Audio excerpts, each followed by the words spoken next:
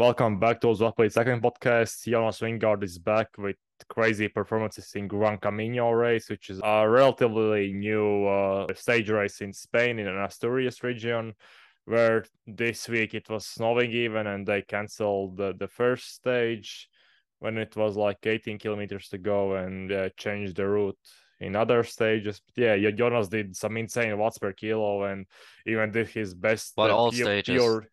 and did his best pure watts per kilo performance even in stage 3. Oh no, in stage 2. Okay, yeah. What he Yeah, did because in stage 2, Jonas, on the final climb? it was the Monte Trega climb, pretty short climb of sub 7 minutes in the sub 9 minutes in the end for Vingegaard for the full climb. There was also a cobble section in the last kilometers, which was like maybe 60 seconds for the best riders, like 500 meters maybe.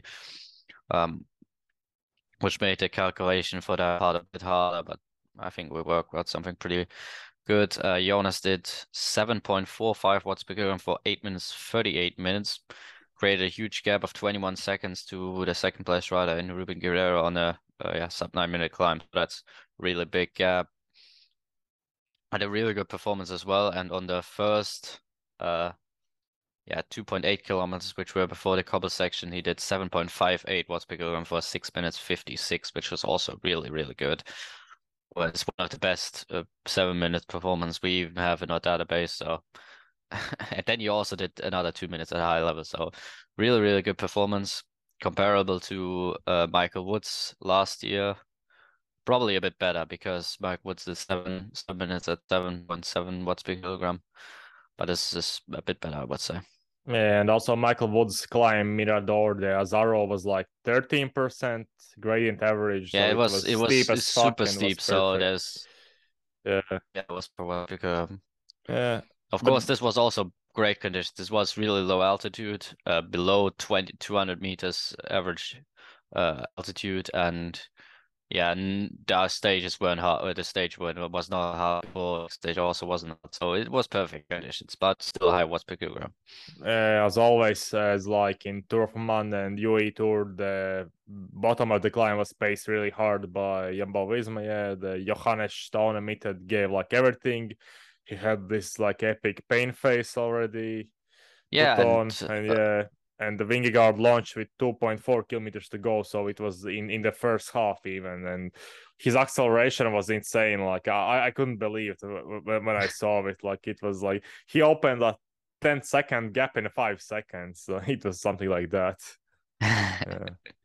and they didn't even let Attila Valter pace, which I found quite on that stage, which is quite interesting. Yeah, I Maybe they think were their going for tactic GC with him as maybe well. was this like Wingard Oh was yeah, riding ahead of Walter, so it's harder to everyone else to immediately be on the close wheel. the gap. Yeah, because Yeah, there's and a you can't. one rider between them. Yeah, Maybe and you that was don't high have. IQ. Yeah. Yeah, that you don't have draft at that moment. Yeah, that's probably it. Yeah. So yeah, that was really good performance overall. Second was Ruben Guerrero, 6.9 watts per kilogram for 8 minutes 59 from Movistar. He won Saudi Tour, right? Yeah, Solitaire he won Yeah, GC yeah. and So he's in stage. good shape as well. Yeah. Yeah, Yeah, but and the some of biggest the surprise was the eighth place finisher, Lucas Nerurkar, the 19-year-old British rider from Trinity Racing. So probably Ineos already like has signed him after this performance because he's they only not should. not 19-year-old guy and he finished ahead of Attila Walter on this climb. And his dad was Richard Nerurkar, and he finished fifth in Atlanta Olympic Game Marathon and one also a big races in marathon, so he was elite marathon runner, so the genes in the family must be insane. Yeah, completely Yeah, insane must be. another rider who might be a bit of a surprise is Victor Langelotti Oh from yeah, Burgos, the the FIFA Monegasque addict. rider. Yeah, he was a FIFA addict Yeah. like previously, so but now he's focusing more on racing. He's actually pretty good. Like in the Vuelta last year, he was good on one or two stages. This time he was good here in the kind of Gran Camino on both stages. So He was he's great quite also good. in Tour of 6.84 watts Oman. per gram for. Yeah, for He 9 finished minutes 4 seconds. 14th on the Jabal Al Ahbar climb. Yeah, And in Jebel Hatwi he was better even, I think. Jabal Hat Like he he's was pretty good. sixth. Yeah, he Yeah. finished right behind Cian Utebrooks on the final sprint. So yeah, And and like Hamburg is normally no rider performs, so it's quite yeah, someone surprising must that sign him here. he's this good. He's from Monaco, so yeah, he's Monegasque, so maybe a French team or Movistar. Yeah. Yeah, let's see who will sign him. Definitely rider to watch.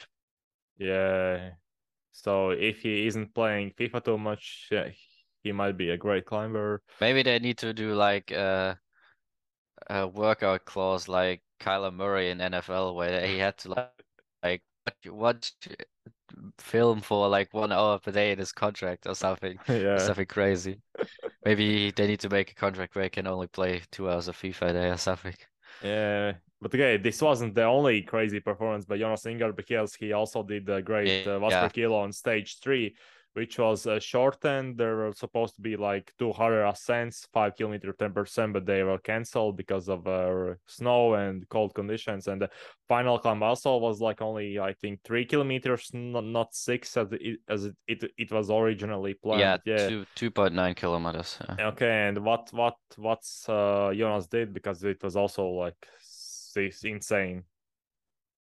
Yeah, this time they actually paced with Walter, and Walter dropped, I think, all but 3 riders or something. He did a really good and set up Jonas Vingegaard attacks, who attacked a bit later on the climb compared to the day before. I think after like 60% of the climb, it was maybe with like 2.4 kilometers to go, but the climb wasn't all the way until the finish around that.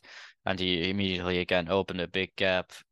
They came into the steepest section and he once again got a very large gap for such a short climb. Finished the climb in 7 minutes 57 seconds, 7.4 watts per kilogram. Not quite as good as the performance the day before, but he attacked a bit later. He was probably at the same level, just a bit different conditions on how he approached the climb. Second on the climbing section was Jonas Vingegaard, who lost 20 seconds, 7.02 watts per kilogram, but he actually crashed in the last 600 meters of the stage, so he didn't finish second. And who actually finished second on the stage is Ruben Guerrero from Movistar once again. He lost 28 seconds on the climbing section, 6.89 watts per kilogram, so also pretty much at the same level as the day before. And on the next day, Jonas completely destroyed time trial. He won 18-kilometer time trial by 35 seconds ahead of Rowan Dennis. And the third place finisher was Will Barta, who lost 59 seconds on 18-kilometer time trial again. And yeah, it was like a rolling time trial with some hills, like shallow hills, but still, it Yeah, didn't. and It's insane. Yeah. obviously the competition is like elite here, but 1 minute to everyone but Rowan Dennis on 18 kilometers is a crazy stuff. And Will Barta isn't even that bad. He was second on the Vuelta TT in 2020, where he nearly Yeah. beat Roglic. Was 1 second behind. Yeah, And I think he has exactly. some other okay time trial results, maybe. So Yeah, he isn't that probably. bad. He's Okay. American, small, but Jonas practically won every stage because the first stage was cancelled. And yeah, he won GC. Last year, he also started season pretty great in the Drôme Classic in France, which was, yeah, the second race of his season. And Yeah, in and then he was 2021, kind of ill in Tirreno, where he got destroyed by Pogacar, but he was ill there, so maybe yeah, maybe this year he will be great in Paris-Nice as well, which is this next race, where he yeah, will face actually Pogacar, who it will won be obviously insane, Andalusia. completely insane. Yeah, it's gonna be an amazing race. There's also a team time trial, which is of course favorable for Jonas. With the strong jumbo team, I think Foss is going there and some other TT guys, so they'll definitely have the advantage. But it's like a weird TTT where the the time of the first rider counts for everyone, so that might help Pogacar a bit when he can drop the other riders in like the last 3 kilometers or Uh, something. yeah, let's see. It will be interesting tactics. After that, Jonas will race Basque Country, then Dauphiné before Tour de France, and then Tour de France. And yeah, at this point, he should be the favorite. Like it's already was insane when the route was announced that the Pogacar was favorite. Like what the fuck? Like Jonas is probably the greatest GC rider we have seen. At least I have seen in my lifetime. Yeah, and Yeah. and this year he He's might be even probably, from stronger. the stats wise, he's probably the best since Indurain. Yeah, Yeah, and he's like, he seems to be even better than last year. The TDF route isn't bad for him. Like, there's only 22 kilometers of TT. I mean, he's a better time trialist than Pogacar probably even. Like, he beat Pogacar on the last time trial in the Tour. and this He's one a is better like in climber. Like, mountains also, which actually might yeah. suit Jonas more than Pogacar. Yeah. Yeah, and there's a lot of climbing. There's a lot of altitude meters, not quite as many mountaintop finishes, but really hard stages as well. So I Yeah. mean, I don't see how Jonas can't be the favorite. But if you're interesting, yeah, because it seems like Remco Evenepoel also is improving, but he will race Giro, and Jonas is 26, so at his peak. So Jonas signed only in 2019 with Jumbo-Visma, yeah, when he was 22, after his under 23 years. So yeah, he And he might be. already performed really well pretty soon. Like 2020 was really good in the Vuelta as a domestic already. So Uh, he won Tour de steady Pologne progression, just stage. fast. He won Tour de Pologne Yeah. stage in 2019. So yeah. So yeah, he might be improving also this year, which is crazy. Because he's already crazy good. Like last year, Yeah. it's probably one of the most dominant TDF performances we've ever seen. Yeah, let's see. Because this was a very promising performance in Gran Camino. Yeah. Thanks for listening and goodbye.